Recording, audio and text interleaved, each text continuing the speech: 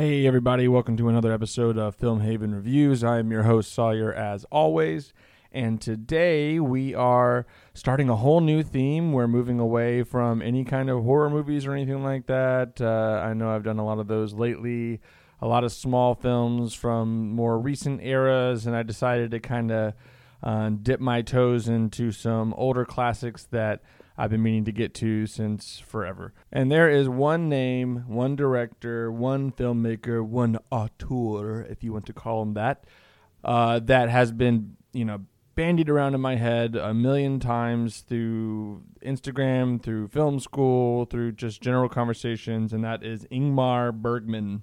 I said it right this time. I've been having a hard time saying his name. It's Ingmar Bergman. Bergman is this Swedish director that has he's very prolific. He's made many films over the years. He died in 2007, so he made many movies over the years and is just one of those most famous kind of, I don't know if you'd say experimental, but maybe just thought-provoking, very avant-garde, maybe art house is a better way to put it. He is very conceptual with his movies from what I can tell. And having just watched the movie that we're talking about today, which is Persona, by the way, from 1966, I can say yes, he is extremely experimental. He is extremely conceptual. And man, if this movie wasn't really hard to decipher, it was so hard. And, I'm a little out of practice here because I haven't really done a movie that was really this layered in a long time. I needed some help, so I was like kind of looking up after I watched the movie. I'm like, what did I just experience? I knew that I liked it. I knew that it was interesting. I knew that it was playing with a lot of different ideas, a lot of monologues about life and these kinds of like personal inquiries that you have, a lot of self-reflection, stuff like that. So I was like, I know there's stuff going on, obviously. I can try to pick things out here and there. But is there like a thing, like what's the deal with this movie? Like what is the actual, like what does it mean? And I looked it up, and you know what? I was very pleased to find out that critics at the time also felt like the movie was specifically very hard to decipher. And I was like, thank you. I'm not alone here. It's not just me being out of the loop or out of practice of looking into movies. It's actually just like the movie is specifically designed to be hard to pin down because the movie is talking about so many different things at once. In fact, I have a quote here from Bergman himself when asked about the movie. He said, "On many points I am unsure, and in one instance at least, I know nothing." So the whole point was that he was admitting that he didn't himself even really know exactly what the movie was about, which to an extent I think is kind of fun. I mean, I think he made a movie that was throwing out feelings, taking introspective lines of thoughts and throwing them out into the ether and kind of not seeing what sticks so much, but throwing it to the audience to let the audience kind of self-reflect and see what those things mean to them. I've talked about before how one of the things I love about art is that you get to make your own interpretation. And a lot of times there is a kind of a fight in some ways between the intention of the creator and the interpretation of the audience. And sometimes they clash. And sometimes it's more important, I would say, that the audience's interpretation is more important than the author's intention. However, in this movie, they're kind of one and the same because the author's kind of being like, I don't know either. Like, I'm just going to make this, and I kind of feel like I'm seeing it one way, but you guys can see it however you want to. This might sound like a bunch of gobbledygook right now because I haven't even explained the story, but as you'll see as I explain the story, it doesn't make too much sense anyway. The story is very simple. There are these two women, Elisabeth and Almer. Elisabeth she's basically committed herself or has been committed into a psychiatric care because she has refused to speak. She's become mute. She was a great actress, and now she won't talk. And the idea is that she basically has fallen to melancholy or, depression. And now Almer, the other woman, is the nurse that's in charge of taking care of her. It's basically like a one-on-one nurse situation. They start off in this hospital setting, and then at some point they decide to go to this beach house it's like one of the psychiatrist's personal beach house to go and kind of refresh and maybe have some just solitude therapy, isolation therapy. get some fresh air, and then get the depression kind of out of her system, I guess was the idea. However, the longer that they stay at this beach house, they start off really nice and they're having a good time. The longer they get there, the more the fact that Elizabeth is not talking is starting to really wear at Almer's psyche. At first, she's talking to her all the time and basically just like spilling her beans and just saying everything that comes to her head. And she's kind of relieved because she feels like no one listens to her. And now it's like, the movie, you know what? A good way to describe this movie is like, you know how like sometimes I've seen it in media and it makes sense too, just in general. Like if you talk to a wall or like talk to someone like a mute or someone who doesn't talk that you think is listening, you talk to them for long enough and eventually you start like turning on them, or you start turning on yourself because you have no feedback. And so your thoughts are allowed to kind of catch on to one another, and they go from being relieved to being paranoid. And then you start self-reflecting so much because all you're doing is talking. And next thing you know, you're like asking questions about your own existence. And, I've seen that in movies and stuff, as well as, it makes sense. Like you're talking into an echo chamber to yourself, and eventually you just kind of like wrap back in on yourself. And then at some point, Almer reads this letter that she was taking the mail out for Elizabeth and herself, and she reads Elizabeth's letter. And in the letter, basically because Almer had given some secrets out about things that she's done in her past and past sins and stuff like that, and Elizabeth had written a letter that was basically detailing those things out to her husband, and that was like obviously seen as a big betrayal, and her view on Elizabeth starts to sour. And then she starts really, because once again, Elizabeth is not talking, she's a mute. And so she starts arguing with Elizabeth, Almer does, and then it's like you're arguing with the wall. And so it starts to just really make her kind of go insane. And then at some point, now this movie is super old. It's also pretty well known. If you know about this movie, you kind of know, like, it's not so much a twist as it is like, you never know. Like, you never really know what's going on. So I don't think I'm really like giving away some spoiler, but there is this idea that's being played that they are one and the same. Like some people have said that this movie is like a inspiration to Fight Club, which I'm not going to necessarily reveal that movie if you haven't seen it, but most people know about Fight Club. And yeah, so if you know Fight Club, you know what I'm talking about.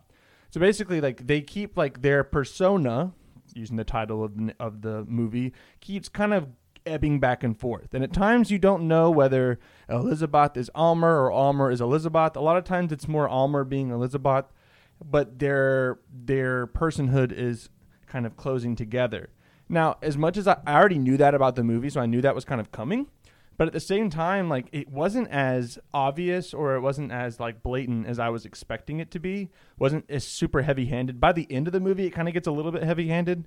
But at first, it's just kind of like, oh, Almer starts to smoke, where Elizabeth has always smoked, and she even mentions like, oh, you've taught me to smoke. And then they start dressing the same. And then there's a lot of shots by the end where they're like in the same frame, looking at each other, and like there's a lot of just mirrored imagery between the two of them that's kind of showing that they're like melding in some way. And there's also some really interesting cinematography here. It reminds me a lot, actually, of another movie I did a long time ago from the same year called Daisies. Now, this is a Czechoslovakian film, but this was during a time when the Czechs were doing these really experimental films. Daisies is a great example. Another one later, I think it was the same director of photography for the movie The Cremator. Same idea, that there's lots of transitions that are very fluid, and at moments they'll be having the same conversation, and within the same sentence, they will be changing settings from outside of the beach house to inside the room. They go all over the place. The longer the movie goes on, the more the settings change, the transitions change. Everything is just kind of like, it's really wooey. I mean, and the movie starts off wooey. Like the beginning sequence, the first like 2 minutes of the movie, the intro basically, is just a series of images, and it feels very film school. It feels very experimental.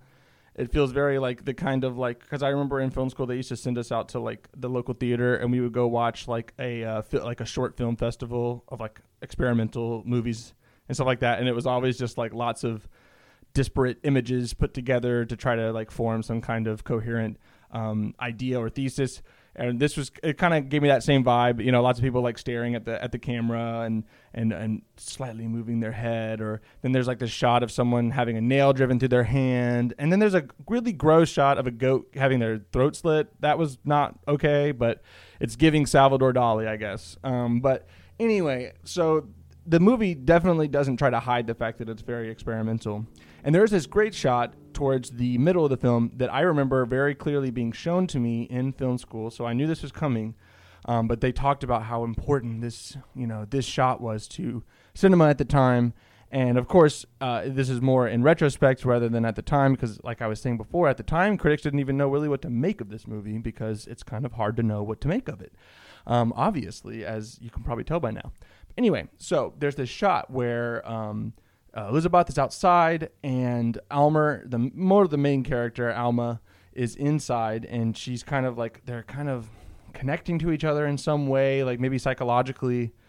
And at one point, Elizabeth like trips over something and hurts herself, and then there's just like this quietness and a little bit of a strings or kind of like increasing some tension, and then you're focusing on Alma kind of looking outside, and I mean, you're assuming that she's looking towards Elizabeth, but you don't know.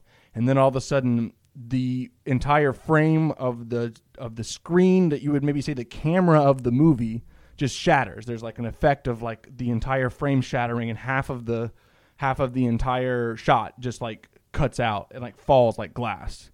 And then at some point, the film, literally the film of, because back then they shot it in film, obviously this was before digital, the film burns up and it just like goes to white and then transitions into another scene, and or it transitions back into some of those disparate images that I was talking about, those experimental images. So it kind of goes back to those concepts for a little bit and then comes back to the story, and it's just so like jarring. And I wish I could tell you exactly what they told me in film school like 11 years ago what that meant.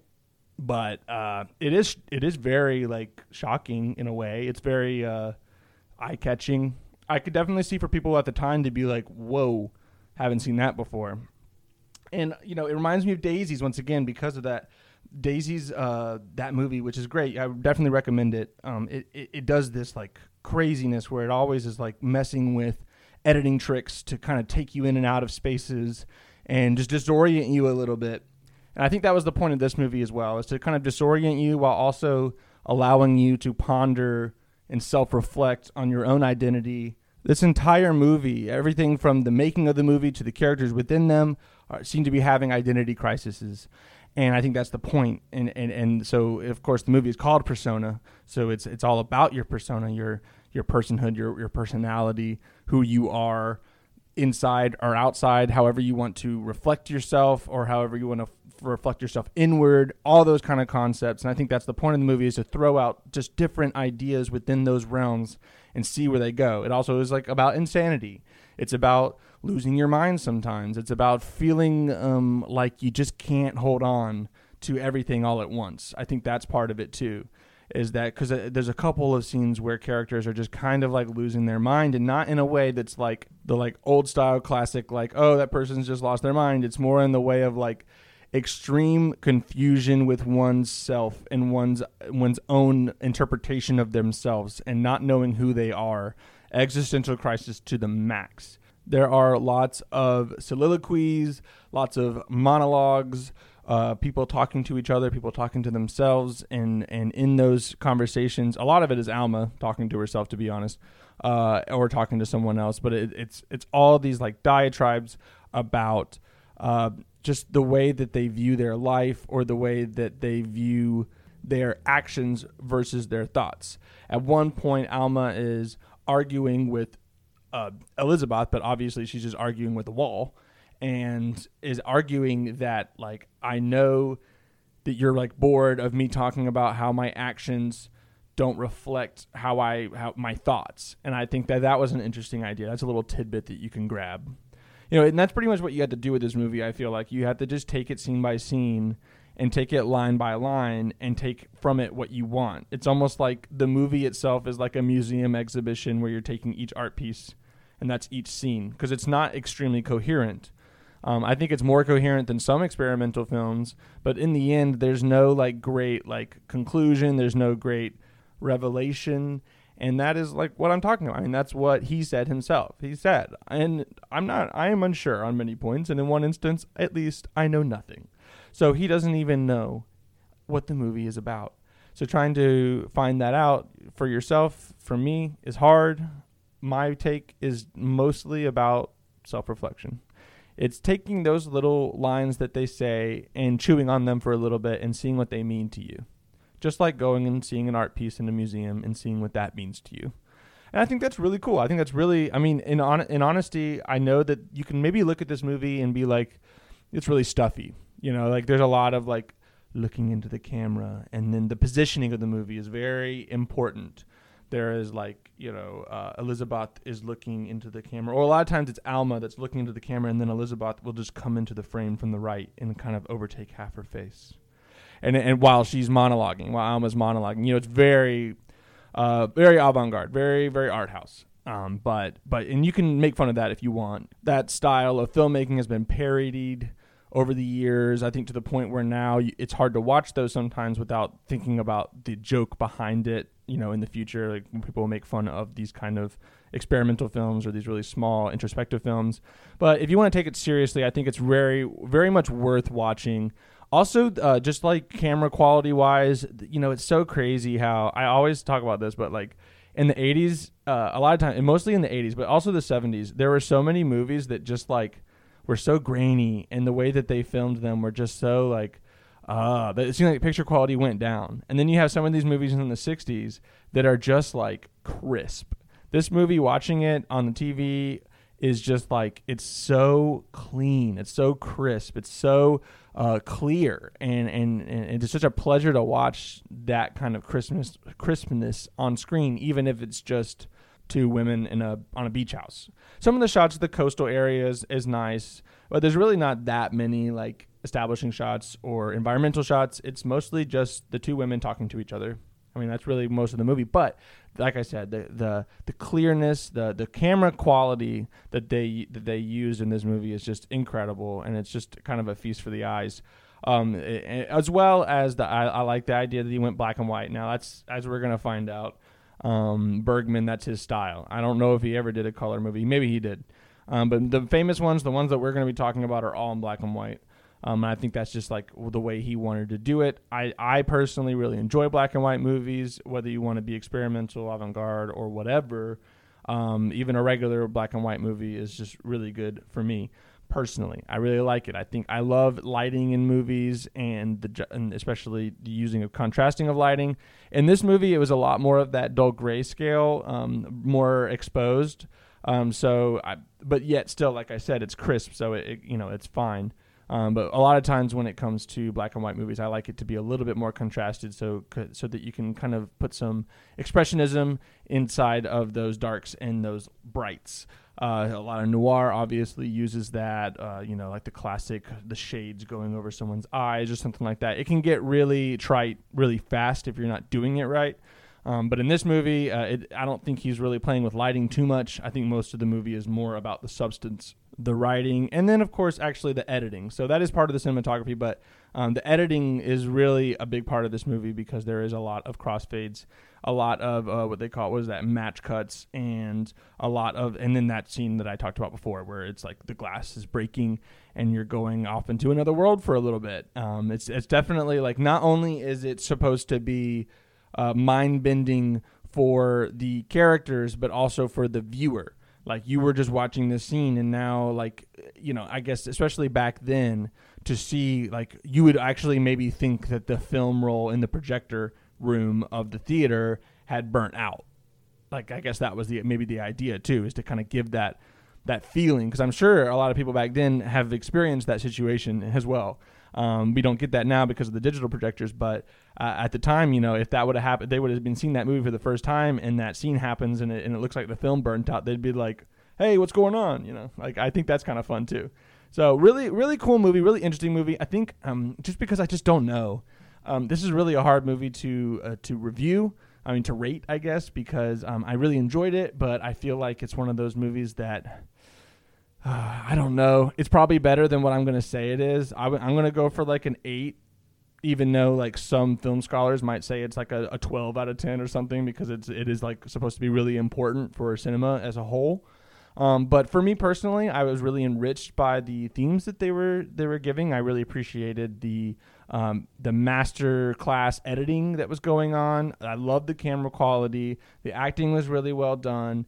All those things were great. I mean, I got to give props to Alma, the character who played Alma, because she basically talked the entire movie. It was basically a one-woman show with Elizabeth just being her sounding board, which of course you got to give her some credit for doing all that visual acting, but Alma really, like, she had to really like work extra hard for that movie. So I really appreciated the acting and the editing and the kind of philosophical introspection that it brought. And I feel like that's going to be a kind of through line with Ingmar Bergman's, I can never say his name, Ingmar Bergman's name. We're going to say Bergman from now on because Ingmar is just weird. And there's also the famous actress Ingrid Bergman, and that gets me confused because I want to say Ingrid, but it's Ingmar.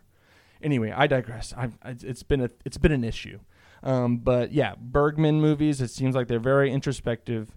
So I think we're going to see more of that with these next two movies. So next week we are going to be doing Through a Glass Darkly, which I'm really excited for because one of my favorite books is A Scanner Darkly from Philip K. Dick. And that movie is really good too, and I reviewed that a long time ago, and I've got a feeling that that's like maybe a reference to that, although to be honest, I really do not know. So anyway, I hope you guys have a good week this week, and I will see you next Friday.